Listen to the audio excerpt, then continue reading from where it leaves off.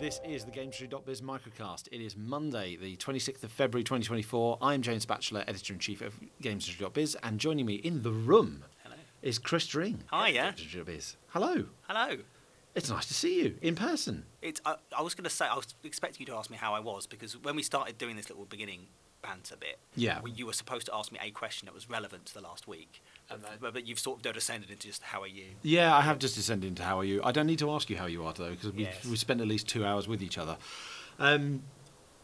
Interesting to be doing this together, but we're still going to be same old format for Microcast. We're going to be diving into the biggest stories of the past week. I say that, it was actually quite a quiet week last week. Well, it was from a business perspective. I actually think it was quite busy. If we worked for Eurogamer, I suspect it was a busy week, because there was a lot of games announced. There were a lot of game announcements. So we had the Nintendo Direct Partner Direct, which was kind of finishing off the trilogy of big console announcements. So we'd had the Xbox Developer Direct, we had the State of Play, you then inevitably had the week or so of when's the Nintendo Direct all over social media, and then it was a Partner Direct. First of all, interesting that it's a Partner Direct, no kind of first-party titles, but then I guess we already know their H1 lineup, don't we? Well, it was a little bit, for starters, Endless Ocean is a Nintendo game. That's true, yeah. So it's a Partner Direct, sort of. But I think it actually speaks to what I said last week, which is about how there is an opportunity here for other developers, and this actually epitomises that. Nintendo don't have a massive slate for H1. I don't think they do for H2 either. So that gives an opportunity for other developers to be able to make a bit of noise, and Nintendo called it a Partner Direct, I suspect, to set expectations. But there were some big games in there, big-ish, from partners, including popular games from Nintendo's past. So it was, I think... it was an interesting one. I think, as I say, it's a weird situation that we had a Nintendo Direct and there wasn't a big megaton Nintendo announcement. No. But it was a megaton. That dates me, doesn't it? But it was a good one for sort of other developers. There was last year. Do you remember? Nintendo announced Metroid Prime Remastered, and they launched it at the same time, and that shadow drop sort of had an impact upon anyone else that had, including Nintendo. I actually heard that Zelda pre-orders were slower than expected, and Nintendo put that down to the amount of people that bought Metroid Prime Remastered. Yeah. And this time there wasn't anything like that, and that creates an opportunity for everyone else to be able to actually get their game seen and heard. So, yeah, it was interesting, but I think we are in the final year of a Nintendo console. Nintendo's big developers are looking at their next machine, aren't they? Yeah, so exactly. So Nintendo are going to have to make do with third-party partners, of which they have quite a few now compared to previous generations, and obviously smaller titles like the Princess Peach game and things like that. I say past Nintendo consoles, you'd almost see 9 months, maybe even a year of little to no releases of note. We're going back a bit. We go way back a bit, but to come to the point now where there's still plenty of third-party releases on the way. I suspect H2 will be quieter. Certainly, I highly doubt Nintendo's got anything planned for H2, particularly if that was planned for Switch 2, and that's been pushed into 2025. We have a Pokemon event this week. We do, yes. And I wouldn't be, it's past history suggests Pokemon tend to take a year out. Yep. And that was last year. Yeah.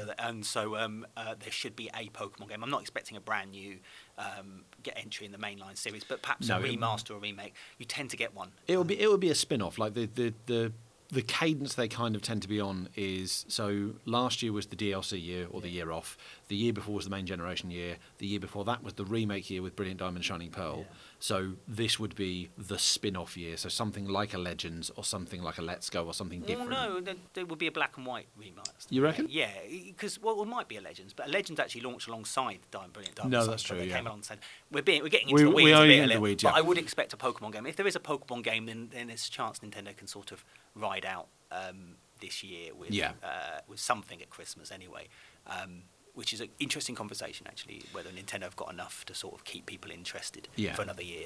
You mentioned obviously last year's Direct was overshadowed somewhat by the Metroid Prime Shadow Drop. There were still a bunch of Shadow Drops, or at least it's a big thing, isn't it? Interesting. It's been happening a while. I like to talk about it like it's a new trend, but it isn't. Nintendo Directs have a habit now of just launching. By the way, here's a demo. Here's something else coming out this week. Here's 5 rare games in Nintendo Switch Online. Yeah. Here's the Penny's Big Breakaway. Pentament's out the next day. I'm not exaggerating, but a large number of the stuff that was announced last week came out, or at least it's coming out very, very soon. Was Pocket Card Jockey, like we're talking of Pokemon, that's the Game Freak horse riding game. Was that a Shadow Drop or was it just a demo? I can't remember now. Something is available now because it's on my Switch. There was these events, the gap between these events and games coming out. Yeah. Shadow drops aren't new. Obviously, obviously Hi-Fi Rush was a big one last year for Xbox, but it does seem to become a bit of a thing now, and suddenly you go from, well, there's not much coming out on my Switch, suddenly there's 10 things on the same day. Yeah. And I say last year you had a big one which might have drowned out all the others, but this year it'll be interesting to see if a game like Penny's Big Breakaway might end up doing some big good numbers. I bought that game. I saw it in the Direct. I thought, that looks fun, and then I bought it, and I probably wouldn't have done if they'd given me a 2-week. Yeah. Chris Dring demonstrating the power of the Shadow Drop. Yeah, it's just, and you could get it right now. It's it's an effective model if you can pull it off. Skewing back to conversation we've been having on the Microcast quite a lot is obviously you mentioned Pentiment, you mentioned Hi-Fi Rush. Like, we finally got confirmation this week of pretty much confirmation of what we knew. Like, worst kept secret, etc. Very protracted announcement. This very protracted. I mean, essentially the announcement cycle for Pentiment, Sea of Thieves, Grounded, and Hi-Fi Rush coming to other platforms started about a month ago with the rumours. But we finally have confirmation. So, yeah, like Pentiment and I believe it's Grounded are the ones coming to Switch. Sea of Thieves and Hi-Fi Rush come to PlayStation 5 and PC. No, Sea of Thieves is already on PC.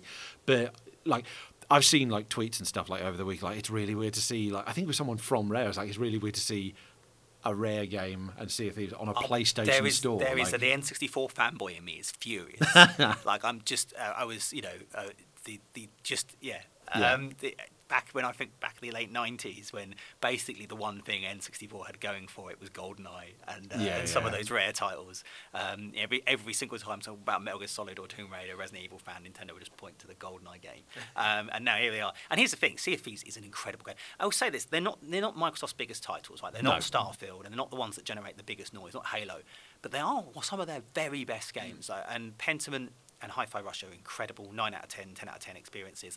Grounded, I understand it's brilliant, not played it, but I understand it's very, very good. Yeah. Sea of Thieves is one of my favourite games. And I think it's incredibly original and unique. And it is weird to see it. And I actually think it has a chance to do it. You don't get many shared world experiences on PlayStation. Now, PlayStation fans typically love story games. It's their big thing.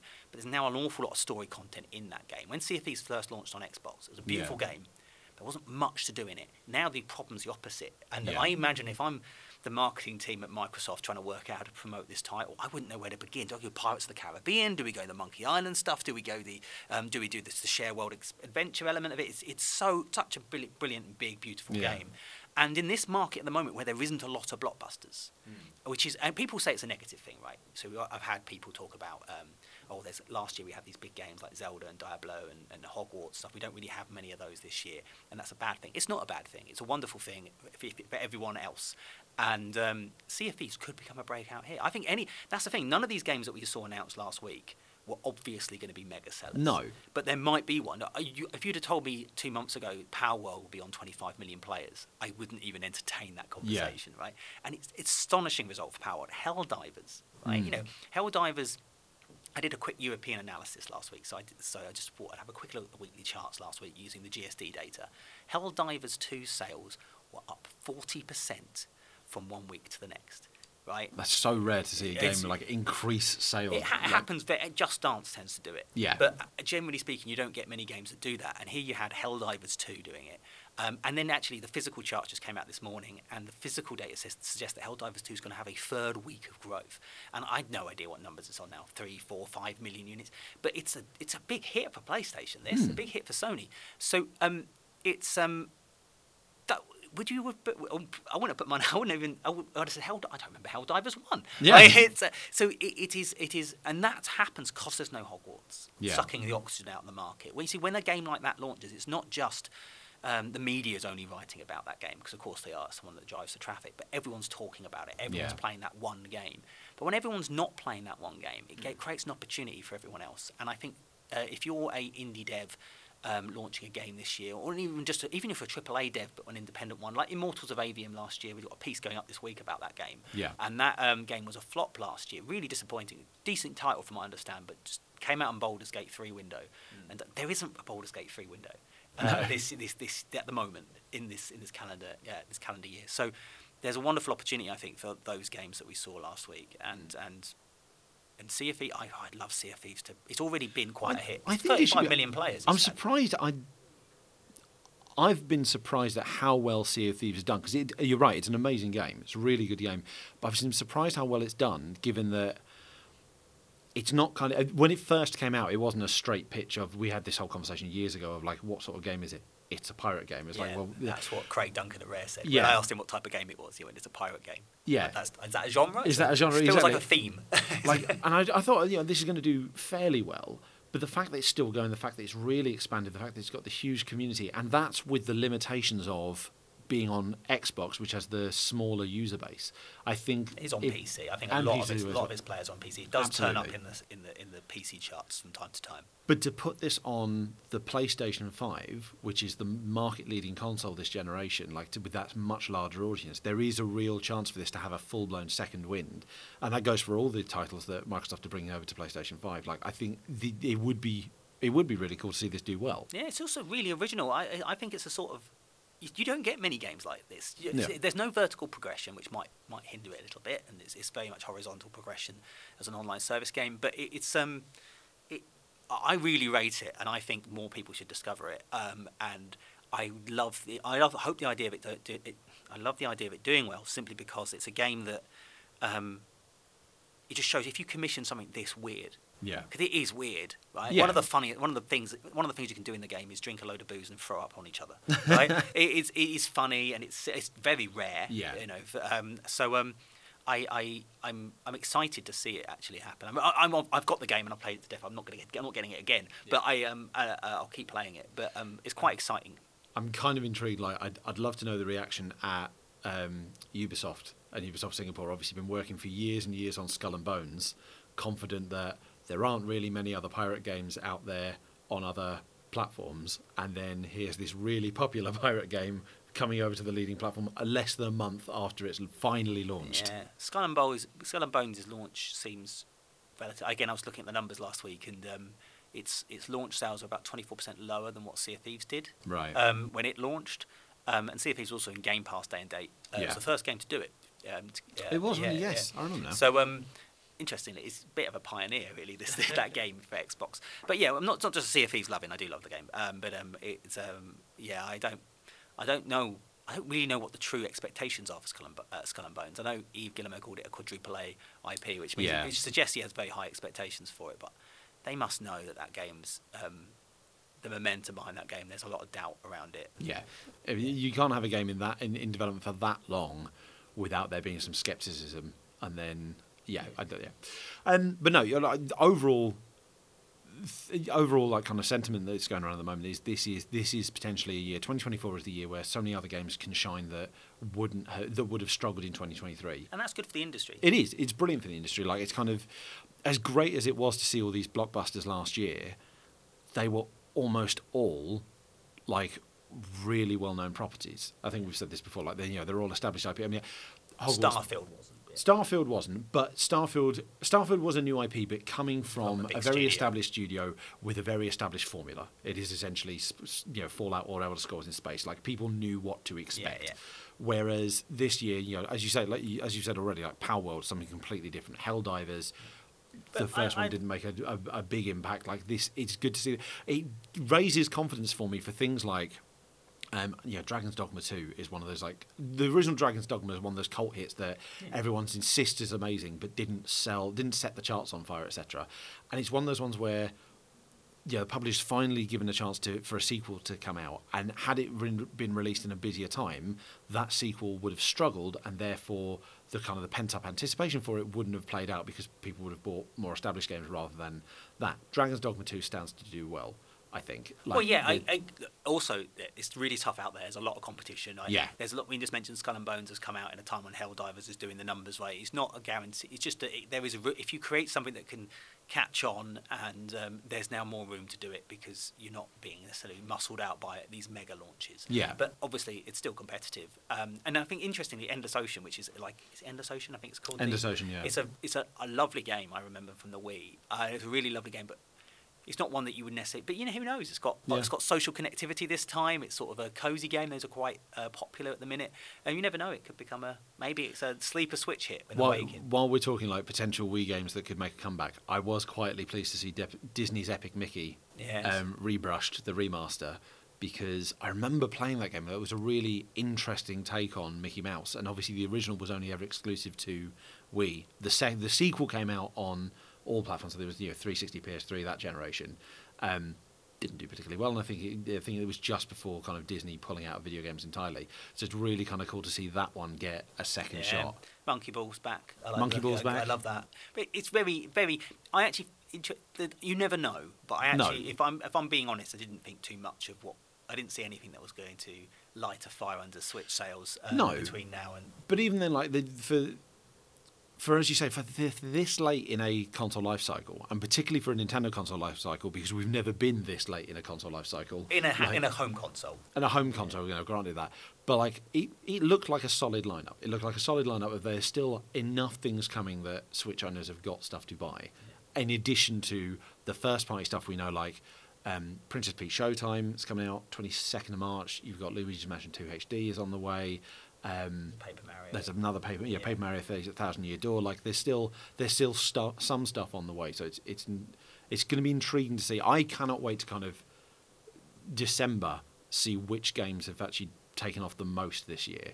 Because I think we're in for a year of surprise hits, hopefully. But the sad thing is, and I'm going to help segue into, I'm sure your next subject is. Thank you. We might not know which games are the biggest this year. No. Because, we talk about Helldivers 2's in the charts because it's a PlayStation game and Sony share figures with the charts companies. But Palworld, I know they're sharing the numbers with us. It's very great, very nice of them to keep us updated on how well that game is selling. And I'm guessing when it's selling that much, they're happy to tell us.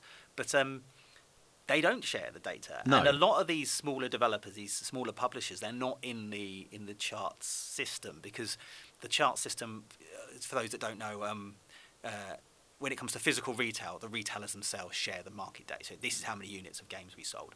When it comes to digital sales, Steam, Xbox Live, PSN, they don't share their figures. You have to go directly to the publishers to share those figures. So obviously they go to the publishers that release a lot of games. So Activision's, EA's, Ubisoft's, the Sega's. They share their figures with the charts companies. But that means games where perhaps developers only releases one game, like CD Projekt or Larian or someone like that, or Remedy. Even like the amount of self-published studios out there, like self-published games, self-published indie games, like they just have not got a chance of being included in the hearts. Like charts, like regardless of how well they're doing, like. It's rare for a self-published indie game to sell well enough to get to the point where it's up there with these established hits. But it does happen occasionally, and we don't know. It happens almost every year. Dave the Diver would have been in the charts last year. Baldur's Gate 3 would have been in the charts last year. But Alan Wake 2, probably a little bit lower down, but would have been in there somewhere. And they're not in. They weren't in last year's charts because they don't share data with the charts company. So when we get to the end of the year, we might be doing here's the best-selling games of the year. But there will be probably half a dozen, including Palworld, that won't be in that chart. So we saw a prime example of this last week with Sakana, formerly MPD, released the January charts. They quite openly said, and I don't remember a former Sakana or MPD report that specifically said we did not include this title because, like, there's the general, like, kind of the little asterisk in the top-selling titles, like, Nintendo doesn't share data, like certain ones, this only counts. But they actually made a point of specifically saying we do not include Palworld because we don't have the data. It's when you know that the number one game that month isn't the one that's number one in your chart, right? And that's when you kind of have to say, look, everyone's going to ask, when we did the annual charts and Baldur's Gate 3 wasn't in it, and it was like, where would Baldur's Gate 3 come? I don't know. We don't know. Exactly. It would definitely be in the top 10 somewhere, but I don't know where. It's so misrepresentative, and that's not the fault of Sakana. That's the fault of the publishers in the stores and the industry not sharing its data. But case in point, January top-selling title last month in the US, Call of Duty Modern Warfare 3. That's a very kind of predictable January number one. Yeah. But that won't necessarily have been number one because it depends on how well Palworld did. Like, it depends on what I will say to defend this, right, is that you can't. When the UK charts, so it used to be called Chart Track, and before that was called Gallup, when they started in the UK, they only covered 20. They were the physical retail charts, a little bit easier, but only a handful of physical retailers shared their data. But we published the charts anyway. We as an industry published the charts anyway, and eventually it caused other retailers to go, we want to put our data in, and now it's got to the point where 95% of the retail market in the UK is covered by GfK, which is, they bought Chart Track will Gallup, blah, blah, blah. Right? So that's what happens. I'm this data doesn't have power in it, but every other piece of data is interesting. Yeah. It is informative. It does tell you about what's going on in the games market broadly. Well, yeah, I guess it shows that Tekken 8 came out and it tells you how Tekken 8 did. Yeah, Tekken 8 was number 2, didn't manage to top Modern Warfare 3. Suicide Squad Kill the Justice League, that was number 3. Persona 3 Reload, that was number 4. Like a Dragon Infinite Wealth, number 7. So there were new games. And if you subscribe to these these systems, they have the actual figures, and you can see how well, we on the European charts, we do percentages rises and decreases and stuff like that, so we can sort of go, hey, this game did 10% better than that game. I can do things like Helldivers 2 was 40% bigger in week 2 and that kind of stuff, where you get a good sense of where momentum's going, even if you don't know the exact sales figures. Yeah. And that is still useful. It's still important. And depending on who you are in the games industry, it's important. It's useful. Does it tell you how many games are sold in a year? No. Does it tell you which is definitely the best-selling games of the year? No, but it tells you a version of it. And I hope that if they keep doing these charts, eventually someone's going to get fed up and go, we need to do something and actually make it so the stores are sharing the data so that we can. And maybe that will never happen, but I'd love to get to a point where that. I was going to say, how many years have you been hoping for this? Literally, the first time I wrote a story was digital charts coming. It was Dorian Block at GFK, and it was one of the first stories I ever wrote, and I've been in this industry 17 years. It's been going on a while, but we do have a digital chart now. These charts are digital. This is true. And the thing is, it should be revenue. DLC's not included, microtransactions aren't included. You're right. When you start, you really, in an ideal scenario, you have a units chart which is selling what the most popular games are, and a revenue chart which Exarchana does revenue, GST does units, and the revenue can include things like downloadable content But then revenue is an interesting one because obviously, there's going to be exceptions here, but the vast majority of AAA full price games are still $60 to $70. You will occasionally get budget or indie releases which are much less. If those games sell more than but that's a kind of chart. That's a revenue chart, and that's the reason why both is interesting. You don't want one or the other. Ideally you'd want to say, hey, what are people playing? It's this game, it's Fortnite, right? And then it's like, what games are, it's going to do like an engagement chart, I think, as well. And then you go, okay, which one's generating the money, which one's generating the revenue? And that is, I think that'll be really useful. We're nowhere near that point. No. We have actually been sitting in this point for quite a while now, which is this sort of publishers submitting digital data and sort of physical data, and what it means is people get guessing. And it's the thing in movies. Not only do you have how much money things made, how many people came through the door, you even got the budgets of these. I was going to say, yeah. And I know it's the idea it's competitive information. Let's not share. But this is how we as an industry get bigger and better and more successful when we start seeing. The amount of times that we react to trends, but if you can actually properly look at the full market and see where things are and opportunities are, and it can have such a benefit to not just yourself but the whole industry. There's no shame in failure. No. And there's we try stuff, it doesn't work out, that happens, and then hopefully you learn from it and you make something successful afterwards. There's no shame in failure, and that failure is perhaps less shameful depending on the circumstances if you give the context. If you, as you say, if you share the budget of what something is, so your Immortals of Avium interview comes follows kind of a member of the team kind of ranting about what the budget was or what they believe the budget was and what they believe the marketing budget was, and it puts it in context. With similar note, Suicide Squad Kill the Justice League. Obviously, we know that's been in development for years. We've got now Warner Brothers does not go into detail about its game's financial results. It mashes it all into its just general entertainment portfolio. They've said during the earnings call that the game has fallen short of expectations, that they're in for a tough year comparison due to Hogwarts Legacy doing so well the year before. But beyond those snippets of sound, like those sound bites, expectations are key. Yeah. Expectation is key. But but generally speaking, I think we need to sort of recalibrate our idea of what failure is. Because the Wii U was a failure, right? But without the Wii U, we never got the Nintendo Switch. Yeah. And so you just have to think, that's how we make mistakes. We try things, they don't work out. We learn, we develop, we try something new. And rather than vilify, I'm always a bit like, I know there's a lot of people being laid off and there's horrible things going on right now. And people get angry with the management for the decisions they made during different periods. And I'm not trying to calm that stuff down. But I'm always a little bit anxious to overly condemn people who tried stuff that didn't work out, and so I think I really want the industry to keep sharing charts. We launched a campaign at MCV, if you remember when I used to work at MCV. We did a campaign called Digital Counts, which was a big old campaign to try and get people to share digital market data, which sort of worked. And so I've always been on this beat for a while. So Sakana doesn't have all the data. GSD doesn't have all the data, but it has some data, yeah. And I'd much rather have some than none.